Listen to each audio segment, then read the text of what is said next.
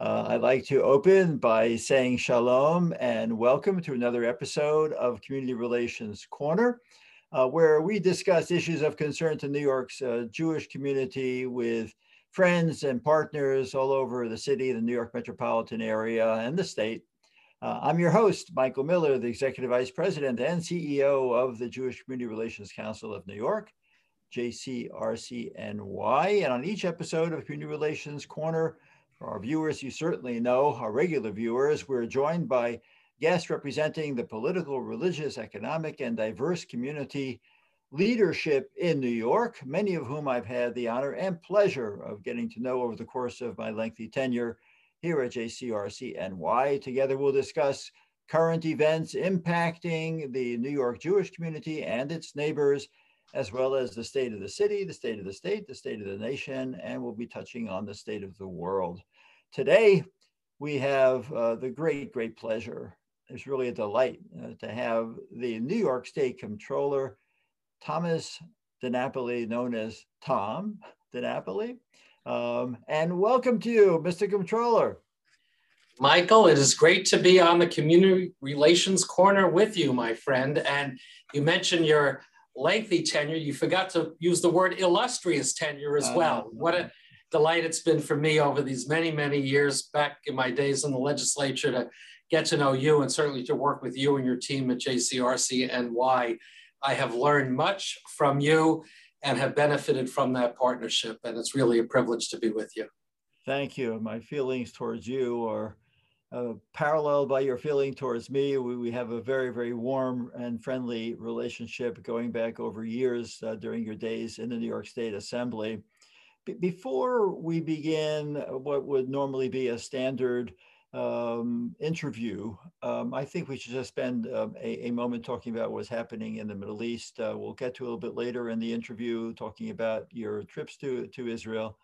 But considering the violence, and particularly last night, the firing of more than 200 rockets from Hamas-controlled Gaza into civilian Israel, into territorial sovereign Israel, as well as rockets being fired towards Jerusalem, that is just something which cannot be tolerated. JCRC has condemned Hamas and the other terrorist organizations for doing that. But I want to give you, Mr. Comptroller, an opportunity to say a few words about this as well. Yeah, look, we certainly know Israel is in the most dangerous neighborhood of the world. That's not news. And we know tensions there are real and longstanding. But when you see a terrorist organization like Hamas and the Palestinian militants take advantage of those tensions and use it as a pretext to launch an attack on Israel. And we're not talking about one-off, missiles here and there. I mean, you're talking about a barrage. And I guess the latest news report that I heard before we started our conversation, 2 Israelis were killed in Ashkelon. You point out that some of these rockets and missiles have been directed towards Jerusalem, which is the home for Jews, Muslims, and Christians. I mean, the randomness of the attacks in terms of really indiscriminately targeting the civilian population in Israel is heartbreaking, is distressing. It's a reminder of how important our strategic relationship is with Israel, the support for military aid to be able to respond and hopefully intercept, and prevent some of these rockets from landing. That's not always possible, as we've learned. And that's not without sympathy for those who are killed in the Gaza Strip as well. News reports are of some number of children being killed. What the real number is, will be determined over time. But look, the bottom line is this: Israel's enemies that are in very close proximity to its borders will look for any opportunity to take advantage of a situation, escalate it, and inflict pain, damage, and death on Israel. So, as always, there's a lot to sort out, in the tensions that are happening there. We certainly hope for a lasting peace at some point. It's certainly been elusive. But in the meantime, we must condemn these attacks on Israel and I just hope that at some point those that have some influence with Hamas will dial it back. It's not the appropriate way to deal with the many issues that exist in that part of the world. Yes, I identify with everything that you have said. You said it so effectively and directly. We could probably spend the balance of our hour together just talking about these issues. We're going to go back to what we had planned in terms of this conversation between the two of us, knowing that the controller of the state of New York stands with us in the Jewish community and many in the non-Jewish community as well, and in the state of New York with the state of Israel during these very, very difficult times. So thank you very much for always being there and for your solidarity. So let's now get back to the interview. And just as I generally do when we start Community Relations Corner, I always like to find out who my guests are or how they define themselves. So maybe a little bit about your background. I know you have lived on Long Island in Nassau County for a long period of time. Were you born there? And what motivated you to go into politics in the first place, leading to your election initially to the assembly? Well, I'll give you the short version of that. I'm a lifelong Long Islander, and actually my parents were both born and raised on Long Island in Roslyn. And I grew up in Albertson, the next town over. So my family's been in that area for a long time. You know, like so many New Yorkers, you know, we're an immigrant story. My grandparents were the immigrants from Italy, and they met here, married, lived in Brooklyn. But after they got married, both sets of grandparents moved out to Long Island to have their families and raise my parents. So we're connected to Brooklyn. Very often, all roads lead to Brooklyn, right? But we've been out on Long Island. You're talking to a Bronx boy, so. Oh, okay. Well, you know, the Bronx folks end up in Westchester. The Brooklyn folks end up in Long Island. But you know, I certainly from my parents learned. You know, about being involved in the community. A lot of my parents' involvement was tied to what we were doing as kids, you know, Boy Scouts, Little League and such. But I certainly had that sense of being involved in a larger community. So when I was in high school, and I was in high school during those turbulent years of the late 60s, early 70s, there was a lot going on. And, you know, the civil rights movement, the big disagreements over the war in Vietnam, labor issues. I remember we used to go to supermarkets to make sure they were selling Union grapes and lettuce, you know, with the United Farm Workers, the beginning of the environmental movement. You know, the first Earth Day happened when I was in high school. Other social movements, the beginnings of, you know, what was called back then gay liberation movement. This is all this turbulence happening. And although I grew up in a pretty conservative household and neighborhood, I very much was motivated, inspired, challenged by the times. And so as a high school student, I got very involved in some of those causes. I went to demonstrations against the Vietnam War, very much advocated for 18-year-olds to be allowed to vote. You know, folks forget that you had to be 21 to vote back then, but if you were 18 and you were a male, you were subject to the draft. And that was a big motivation, that folks that weren't supporting the war were being drafted, sometimes being killed. We lost a lot of lives in Vietnam, yet had no say in terms of the vote. So another cause was getting the voting age lower to 18, which happened. And it happened it took effect in my senior year in high school. And so because I've been active in all these issues, and I'm not bragging, but I was president of Mineola High School. I was elected by my peers. And I went to school board meetings, and I didn't like some of the things going on. And I said, you know what? I think I'm going to run for the Board of Education. You know, Board of Education on Long Island, you're elected. It's a public office. And I had the rather unique experience, Michael, is like, you know, I got a petition, and my high school friends knocked on doors with me, reached out to people, and May 3rd, right? So it's not too far from this date, May 3rd, 1972, I had the unique experience of my very first vote, and I voted for myself. And I won. I was the first 18-year-old elected to public office in New York. I haven't won every race since then. I've won most of them, but that experience of working within the system, a lot of folks back then were working outside of the system. I chose to work within it. To be involved at a very community level with the Board of Education, a lot of important responsibility.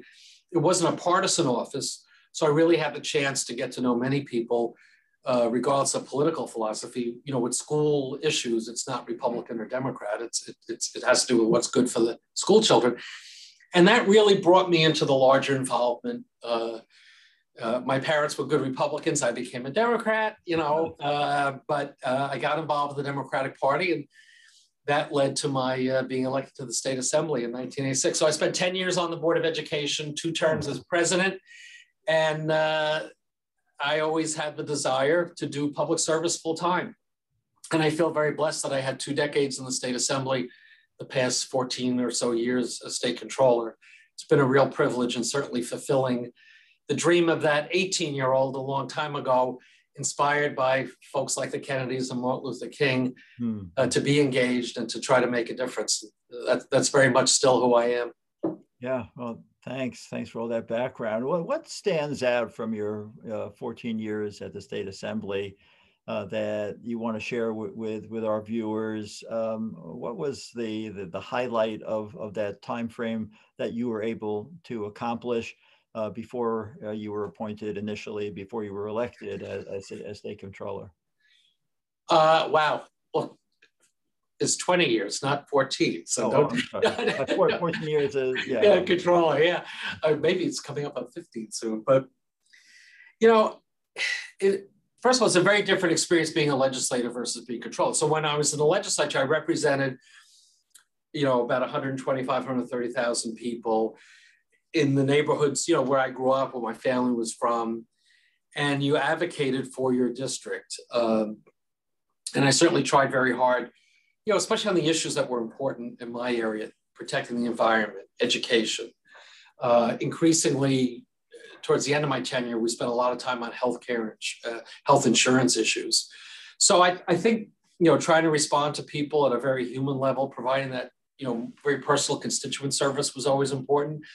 But I also did try to be a legislator in Albany in terms of making law. And there were many, many issues that I worked on, particularly with the environment. And the last 5 years, I chaired the Environmental Conservation Committee.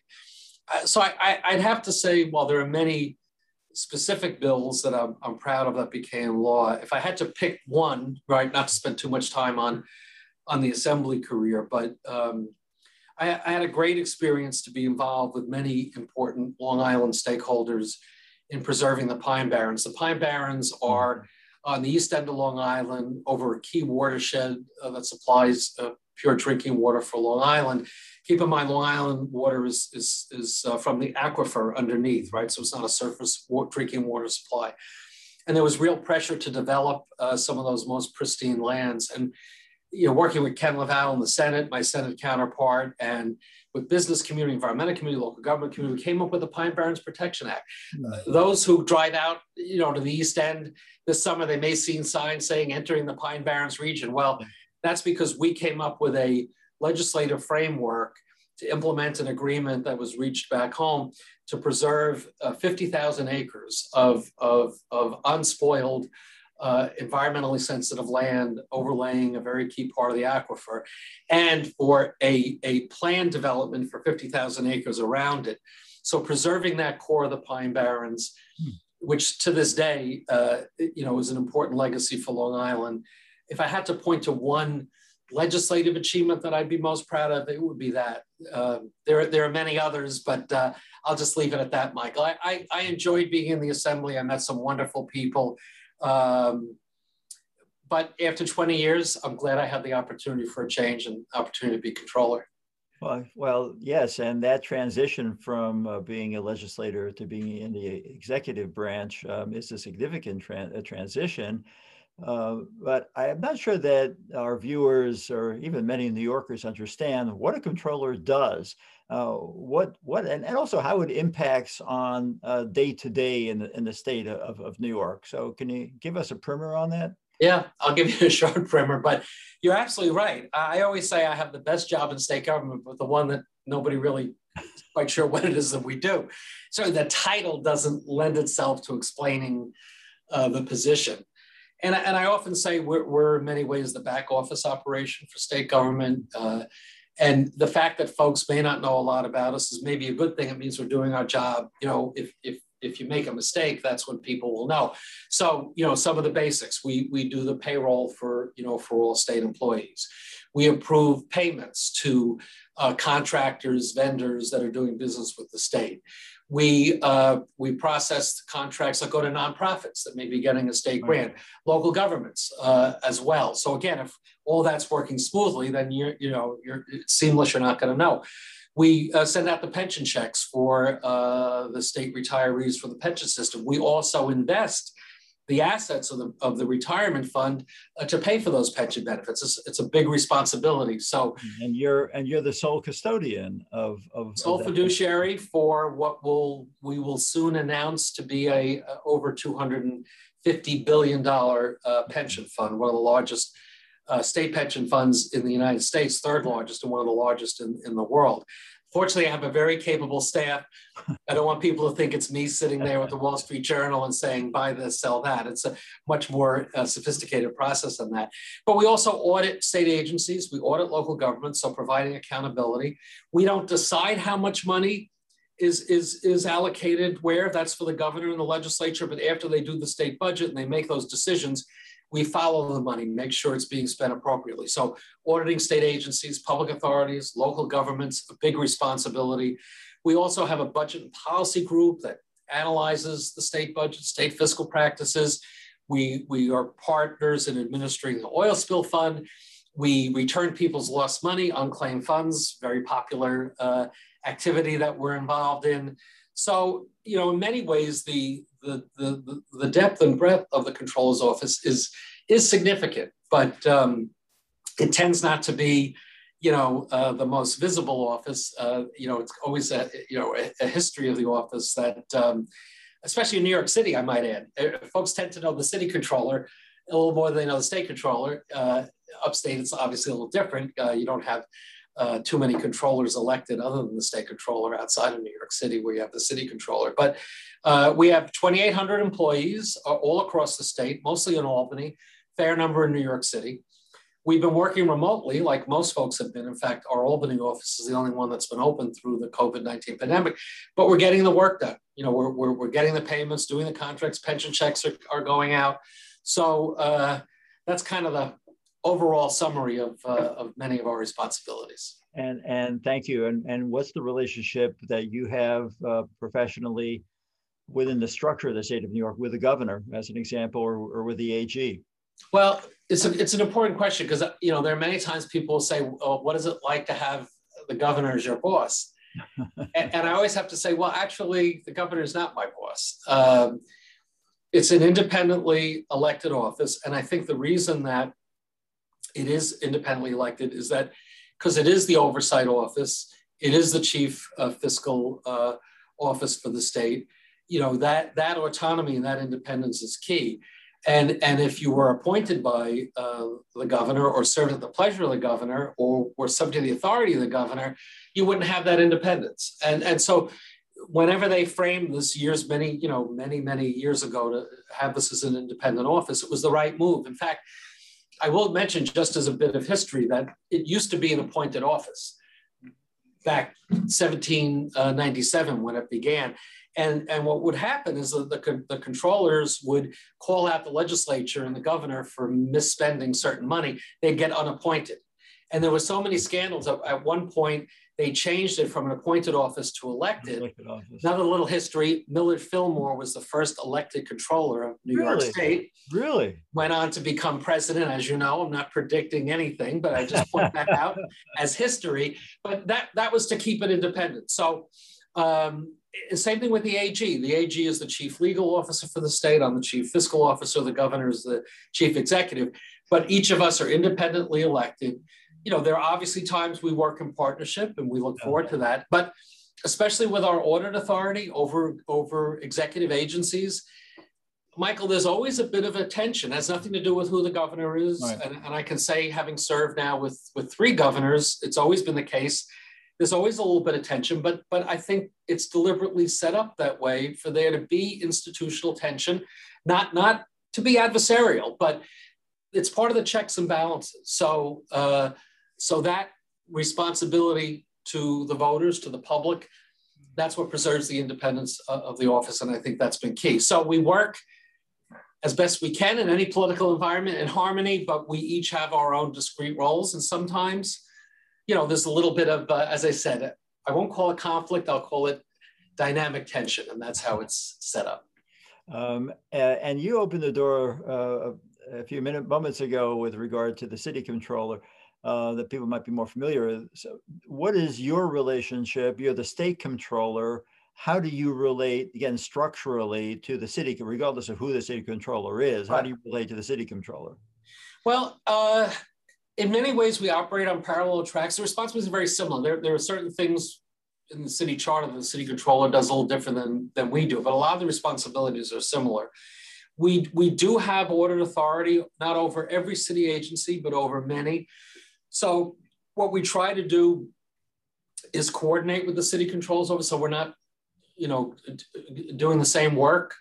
There have been times where we have done some joint audits. We haven't done any of those of late, but there have been times. I've served with a number of city controllers now. I feel like I've been around a while. I began with Bill Thompson and John Liu and Scott, and there'll be a new controller pretty soon. So we do try to coordinate our efforts, but basically we have separate roles. Again, the city controller has some unique responsibilities in city government, but that accountability agenda we both share.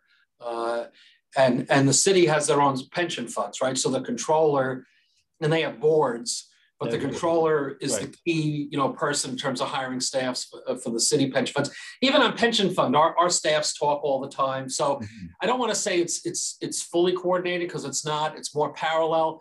But I've always enjoyed a great relationship with the city controllers, and I look forward to that continuing. Oh, thanks. And before we leave this part of the interview, I really need to ask you about political aspirations.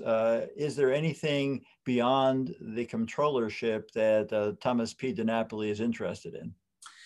Well, thank you for getting my middle initial in. P is for Peter, people often ask.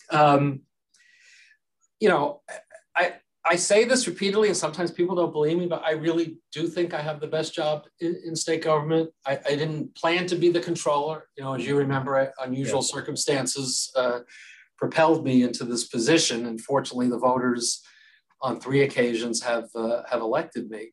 My plan is to run again for state controller, and I say that with a lot of contentment with the position. So. Aspirations are, to continue in this job.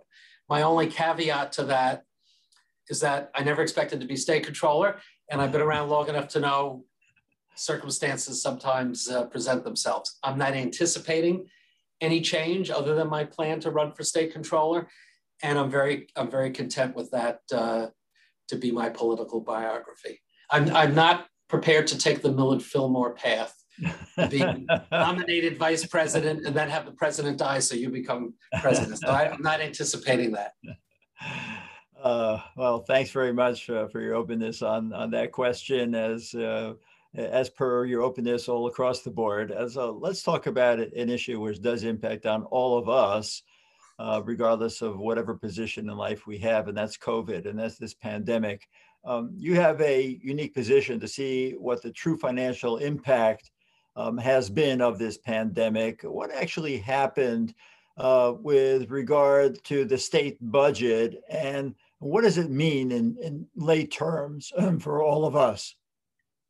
Well, I'll keep it top line, and it's been an evolving picture. So if we go back to a year ago, yes, the COVID came in March. And what you really saw in April and May is severe economic devastation, the economy being on hold. Certainly at a human level, many people losing their jobs, losing their income, at the very least reduced income. For state and local government, for New York City, local governments as well as New York State, tax revenue way, way down. Yes. Sales tax were down like 27%, in that quarter that was at the end of June 30th that was impacted by COVID. And there was a real sense that how could we possibly balance our budget, balance the books? So, fast forward to where we are today, you saw slowly the economy recovering in 2020. So one gauge is sales tax revenue. The sales tax revenue has continued to be down compared to a year before, but the amount of decrease has gotten less and less. And somewhat unexpectedly, personal income tax collections, which again were down in the beginning of the year, started coming back. In fact, Division of Budget, their projections going back to the fall, we kept saying their projections are off. We are going to get better than they are projecting tax revenue from personal income tax. And in fact, fast forward to the budget process that was just concluded in April, you saw a combination of factors: the economy recovering, and the result was tax revenue coming in higher than projected, not necessarily back to pre-pandemic levels, but unemployment rate going down, revenues coming in. And the big game changer, Michael, was the federal aid. Going back in 2020, you got some federal support reimbursed for COVID-19 related expenses, but with the change in the presidency, with the change in the House, the American Rescue Plan, billions of dollars coming into the state, certainly for state government, over 12 billion over 2 years, billions for New York City, I think it's 5 billion for New York City, over 5 billion, close to 5 billion for local governments outside of New York City, money for schools, for hospitals. That really created a very different dynamic. So the budget, when the governor first presented it, which was going to be a very lean budget with cuts, the budget that was concluded, in fact, largely because of the federal money, was a very different budget. And then, as you know, the legislature made the judgment that a lot of folks were hurt significantly by COVID, and there were many issues that hadn't been addressed adequately, even pre-COVID. So some new revenues were put in place: mobile sports betting, legalized adult use cannabis, increase on taxes for upper income New Yorkers.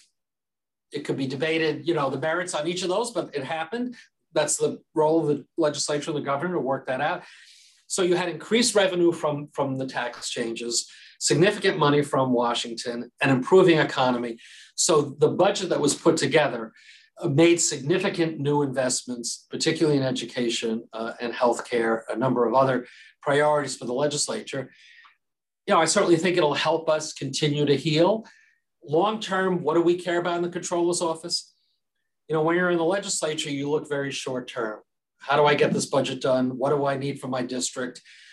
What kind of, to use the old phrase, horse trading do I need to do so everybody gets enough of what they want? From the controller's perspective, we say long-term, what's the impact of decisions today? So we're waiting for the updated financial plan, because what I want to see is, what will this do to the out-year budget gaps that we've traditionally had in New York? Yes. And are we aligning on a recurring basis our revenue and our spending? And especially on personal income tax, because that's very volatile, will some of these tax changes actually not produce the result that people expect? You hear it all the time, I'm sure. A lot of folks, especially after learning about being remote and being in Florida, wherever, many folks have been talking about maybe leaving New York. I hope that doesn't happen. But I think that's the kind of thing we need to look at and be careful about. Yeah, and I think that's always the case with regard to balancing budgets, of having one-shots. And so the federal stimulus money is that one shot. And you said the following year and the year after that, can the economy come back? And just take a look at a couple of industries. One is the arts and Broadway as an example. And a second one is tourism. Yeah. I was in the city yesterday, and just walking a couple of blocks, I passed about 3 hotels. Those hotels before the pandemic were packed. and tourism hasn't come back. And when will it come back? So what are the projections here for the recovery of the metropolitan area? Yeah, and you raise a good point on the federal assistance not being forever. And again, that gets back to the long-term perspective that we want to bring to the discussion about state finances. Same is true for the city. We've done a series of reports on the sectors of New York City's economy, retail, restaurants, tourism. Look, it's anybody's guess how long the recovery will take. Most folks seem to think it will be, not a question of months, but a question of years.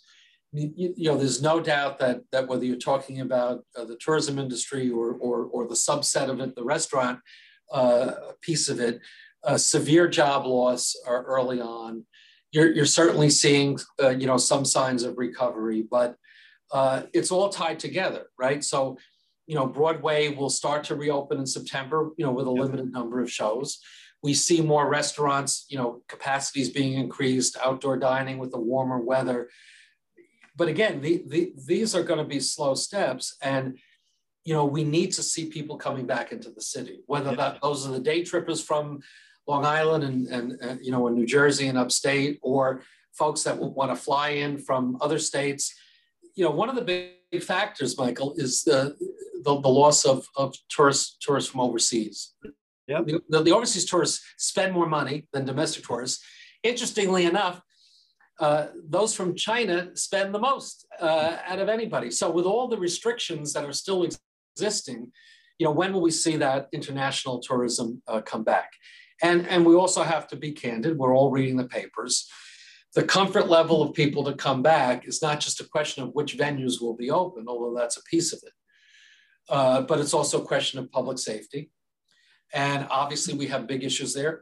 The shootings in Times Square just over the weekend, right? They were tourists involved in that. I mean, I know everybody's concerned and everybody's talking about it, but it's something that we have to deal with. People feeling comfortable riding the trains again and on the subways again. That has to do, with the office workers coming back as well, because they come in and they spend a lot of money. So I'm talking to you from Maiden Lane in the city.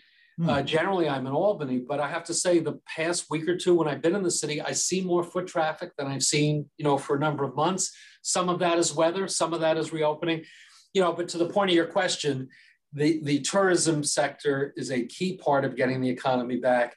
We need to see coordination between the city and the state. We haven't always seen that. Obviously the federal help with the PPP loans and the other federal aid targeted to shuttered venues and to the arts sector. It's key. Thank you, Chuck Schumer. Being majority leader has been a big boost for New York, in this regard. But it's going to take time. It's going to take years. It's not going to take months. But we need to stay positive. We need to, promote more of these outdoor venues, for the arts. People, I think, will feel safer in that regard. There's a lot of work to do, but it needs to be a coordinated effort.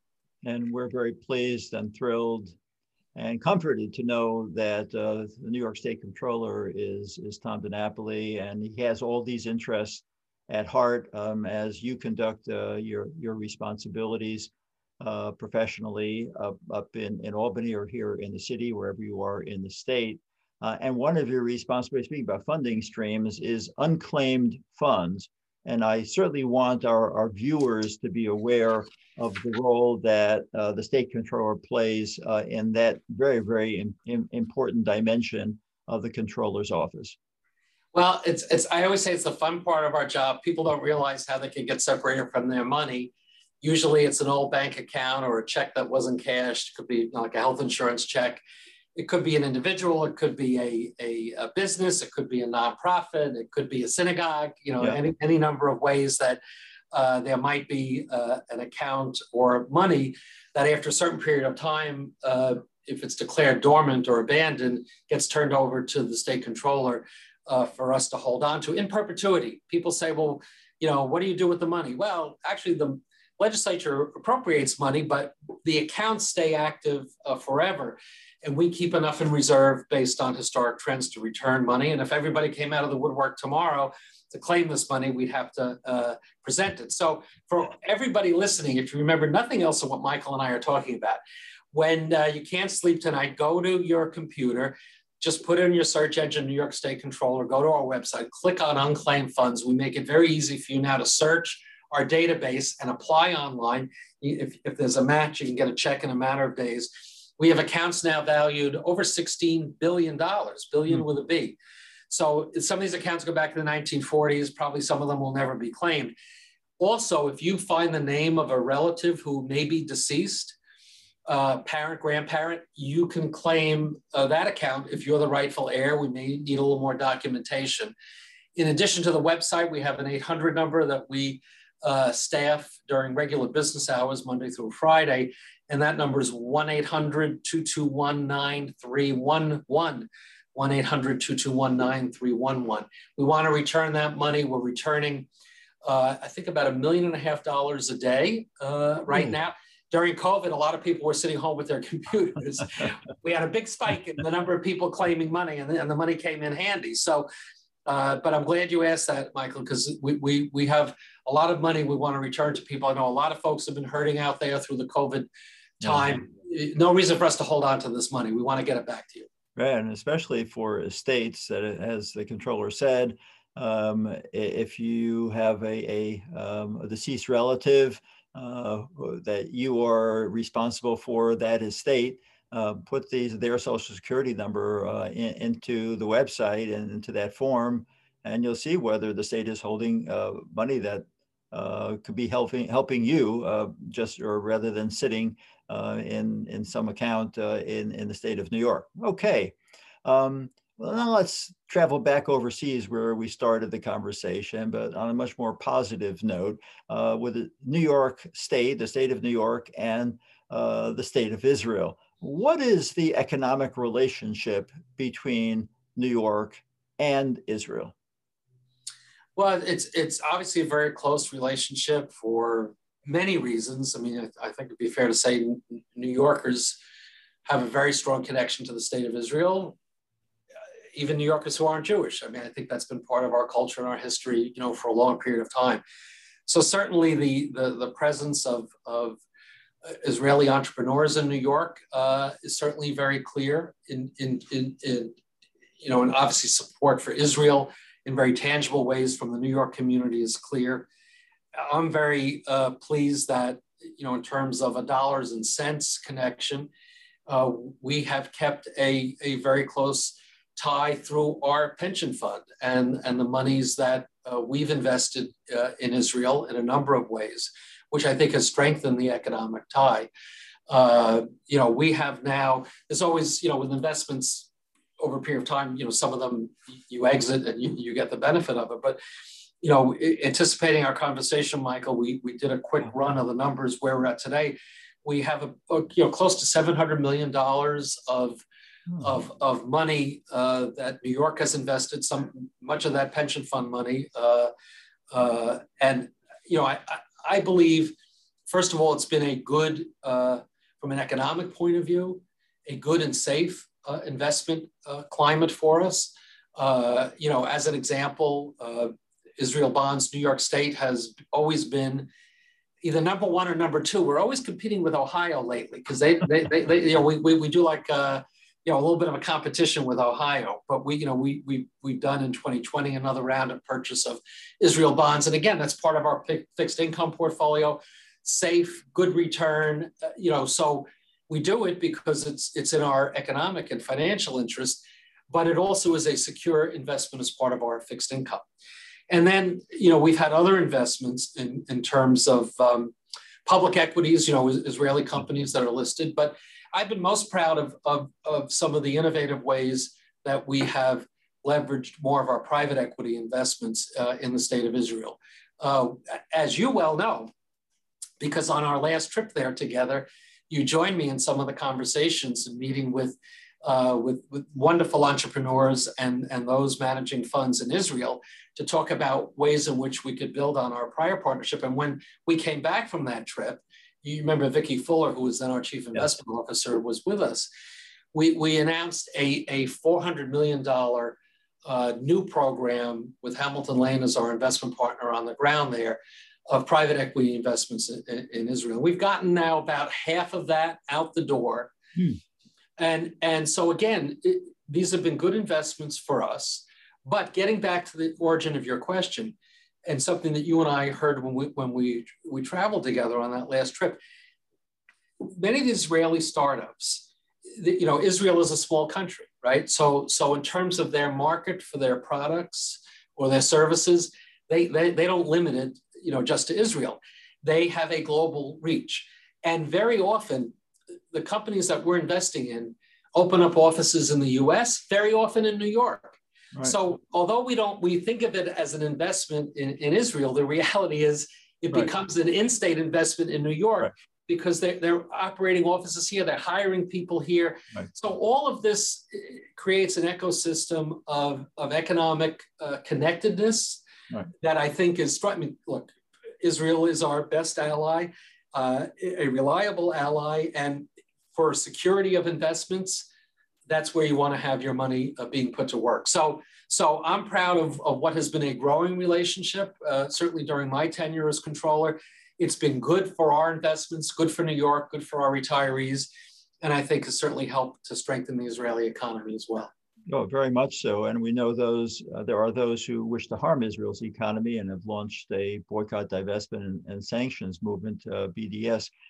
The governor issued an executive order a number of years ago, an anti-BDS executive order. How have you been able to implement Governor Cuomo's order?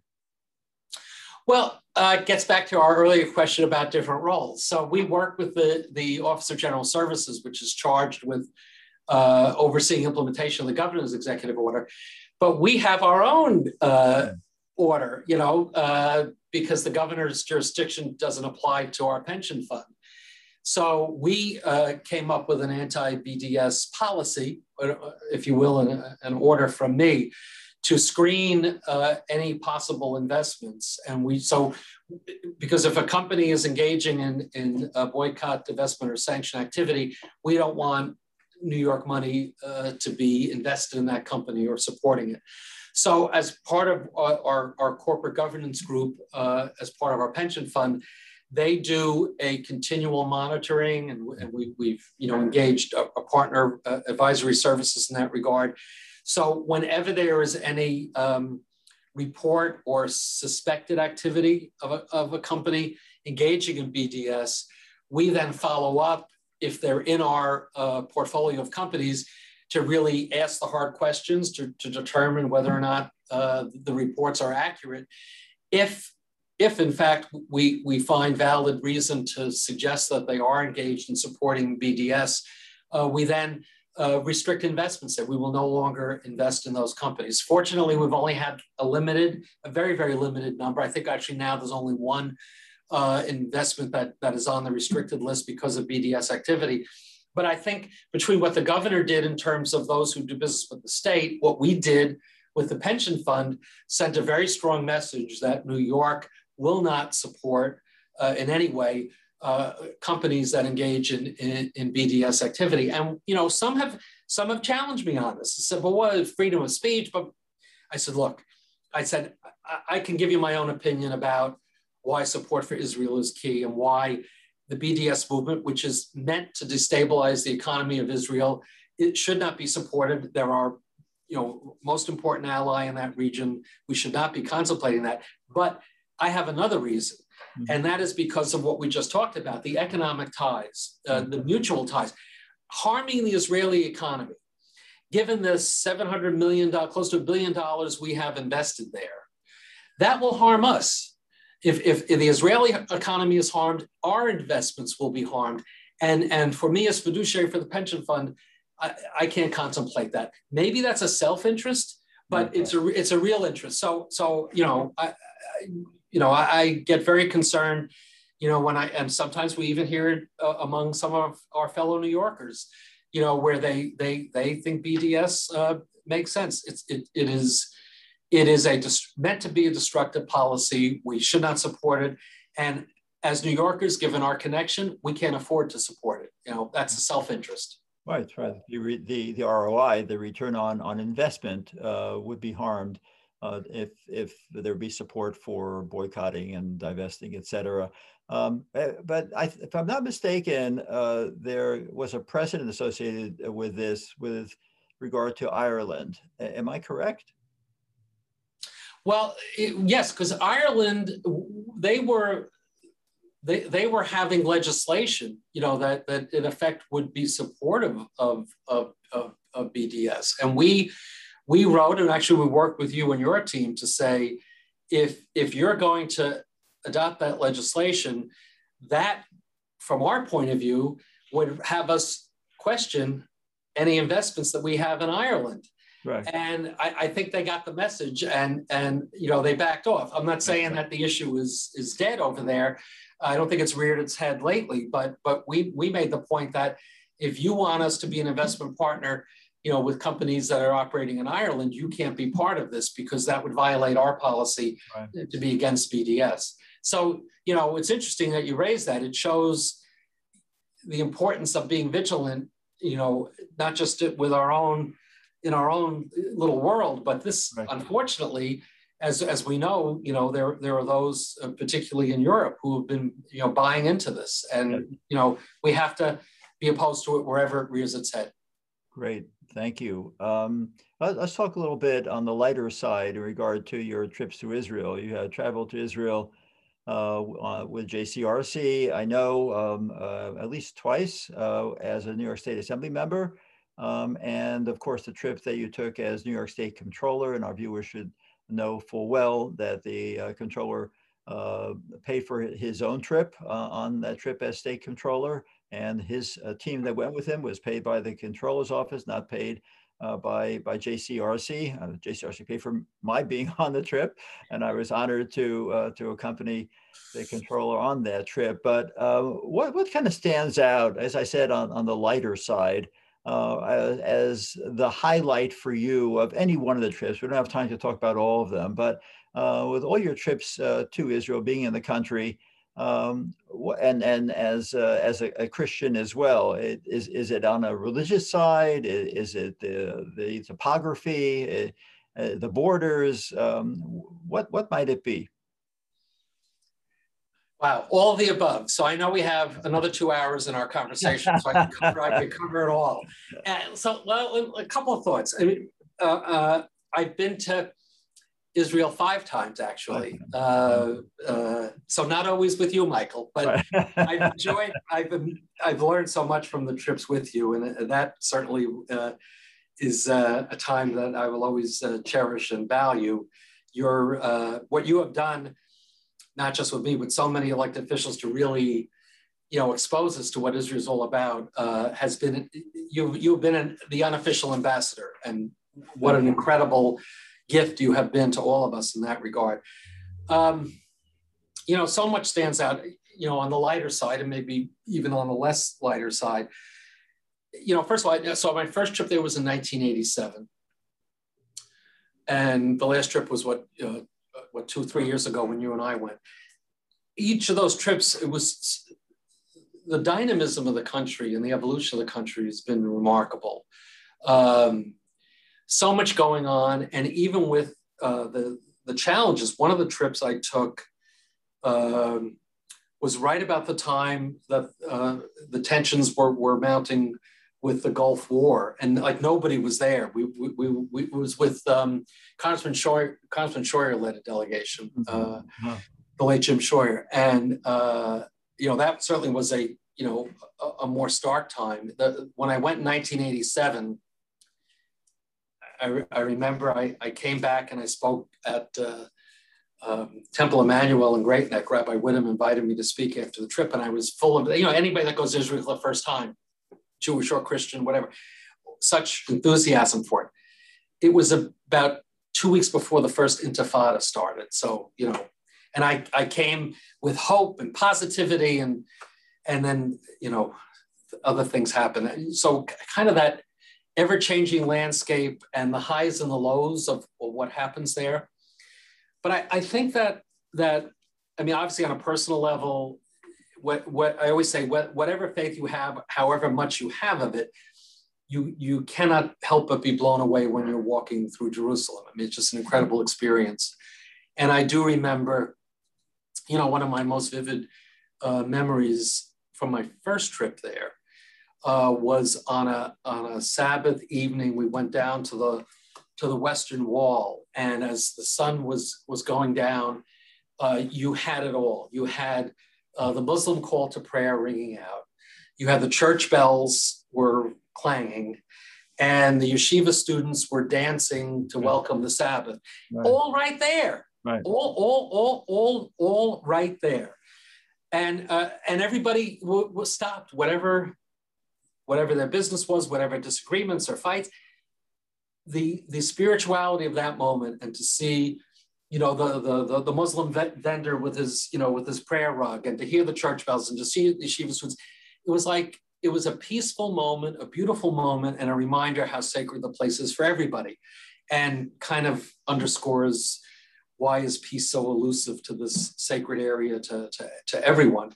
I think the energy and the resilience of the Israeli people, startup nation, certainly from 1987 to this decade, to see the evolution of the Israeli economy, to see the assimilation of immigrants, right? So back to 1987 and over the years, to see the Ethiopians, and I saw one of the centers where they were being integrated, and the Russians, and I think it was a Beersheba. They had an overabundance of concert cellos and maestros, and they had an influx of all these wonderfully talented people from Russia. So they had like multiple symphonies and orchestras. The ability, and I'll try to wrap it up because I could go on for 2 hours. The ability, which I think often is missed in the press here, people do figure out how to get along day by day. A lot more than sometimes there's this image that, whenever I go to Israel, some of my friends have been saying, oh, be careful, be careful. I have to say, even when I was there, at the time of the Gulf War, and there weren't too many tourists there, because of the Israeli priority on security, I've never felt unsafe there. Now, there are times where you have to be more careful. I understand that. And some of the trips, into the West Bank and so on, obviously you needed to take certain precautions. But the ability of people, even at a very personal level, to coexist, Arab and Jew, it happens more than perhaps credit is given for that. I'm not saying everybody loves each other, that there aren't tensions, but there's a lot more getting on. Why? Everybody's on top of each other. Mm-hmm. And to your point about borders, I think for Americans, we have no sense about proximity to other countries. I mean, unless, my friends in Buffalo, they look at Canada, right? But not exactly a hostile relationship. But how close that neighborhood is. And I remember on one of our trips, we were down in Sderot, and we went to one of the homes where a missile had recently been fired from Gaza. So in reading about what's happening, yesterday and today, I remember, Michael, we were on a hill looking right into the Gaza Strip. There was no distance. Kobe's Hill. I remember we were there for a while, and you said, "All right, we've been up here too long. We've got to, go back." So I think that understanding and realization of just how, in many ways, precarious Israel's existence always has been. I don't think, I hate to say this way, but unless you see it, you might not really understand what that means. And now with technology being what it is, and more sophisticated weapons, and well-financed belligerence towards Israel, Israel can never let its guard down. And America could never take for granted how fundamental our partnership is with Israel to keep it safe and secure. So on the lightest note, I don't want to get negative or heavy on it. Look, Israel's been through a lot. Israel will continue to survive, will continue to thrive. The resilience of the people will prevail, even over the internal, right? Everybody's curious, what will be the new government? How will it be formed, and so on? Israel will get through it, but we have to be willing to stand by Israel. And I believe the resolve in America is still there. I think it's a bipartisan support. Maybe there've been some cracks in that at times, but certainly from a New York perspective, and thanks to leaders like you that keep us informed about what's happening, I think the New York support for Israel is as strong as it's ever been, and certainly as long as I'm around, be it in office or as a private citizen, my support will be there. Thank you. Thank you for all of that. We really do have to wrap up, but I don't not want to ask you the following question, meaning I'm going to pose the question regarding anti-Semitism. We just had the experience up in Riverdale of some horrible acts of anti-Semitic violence. What role can a controller play? What role can you play in your ability to audit organizations and individuals to assist in combating hate and anti-Semitism across the board? Again, it's not just hate against the Jewish community, what's happening with the Asian community is also. Yeah, we see those terrible incidents. And I was very proud to stand with you in Queens at the anti-Asian hate rally, was it 2 weeks ago, a week and a half ago. Look, we're not perfect here in this country. And even in a diverse community like New York, we see these instances of bigotry and hate directed at any group that's defined as the other. In the case of Riverdale, I guess they apprehended the individual who was responsible. But again, it underscores the importance of vigilance and of speaking out, when these incidents happen. So what we've tried to do in this regard is, with our audit function, look at some of the programs and laws that have been set up in New York to deal with this. So we did an audit of reporting of hate crimes by law enforcement, particularly NYPD, and also at the state level, Department of Criminal Justice Services. And we found some challenges there, not fully reporting, some not clear understanding about how to report which incidents. And if you don't have the data, you can't have the response. So we saw some progress because of that audit. We also did an audit a couple of years ago on what's happening in the schools. We have a New York State law. It's called the Dignity for All Students Act, which is meant to guard against any incidents of discrimination, harassment, bullying of students in the public schools based on their religion, their ethnicity, their race, gender, sexual orientation. And again, we found a very, uneven picture in terms of how we were protecting, our youngest citizens in this regard. We made some strong recommendations to State Education Department, and we're pleased that we've seen some progress in that regard. So, I've said to my audit folks, besides looking at dollars and cents, and that's obviously a lot of what we do in the controller's office, right? We're called the bean counters, Let's look at the important programs that are relevant to people's lives, and let's audit against those. So, we'll look for other opportunities, because I'm sad to say, despite all the great efforts, particularly of the faith communities, we still have people that just seek to hurt those who they define as the other, or who, for whatever reason, they seem to have a grievance with. And whether that's targeting, a synagogue, or, or a church, or a mosque, or, of late, the anti-Asian violence and harassment, we can't let our guard down.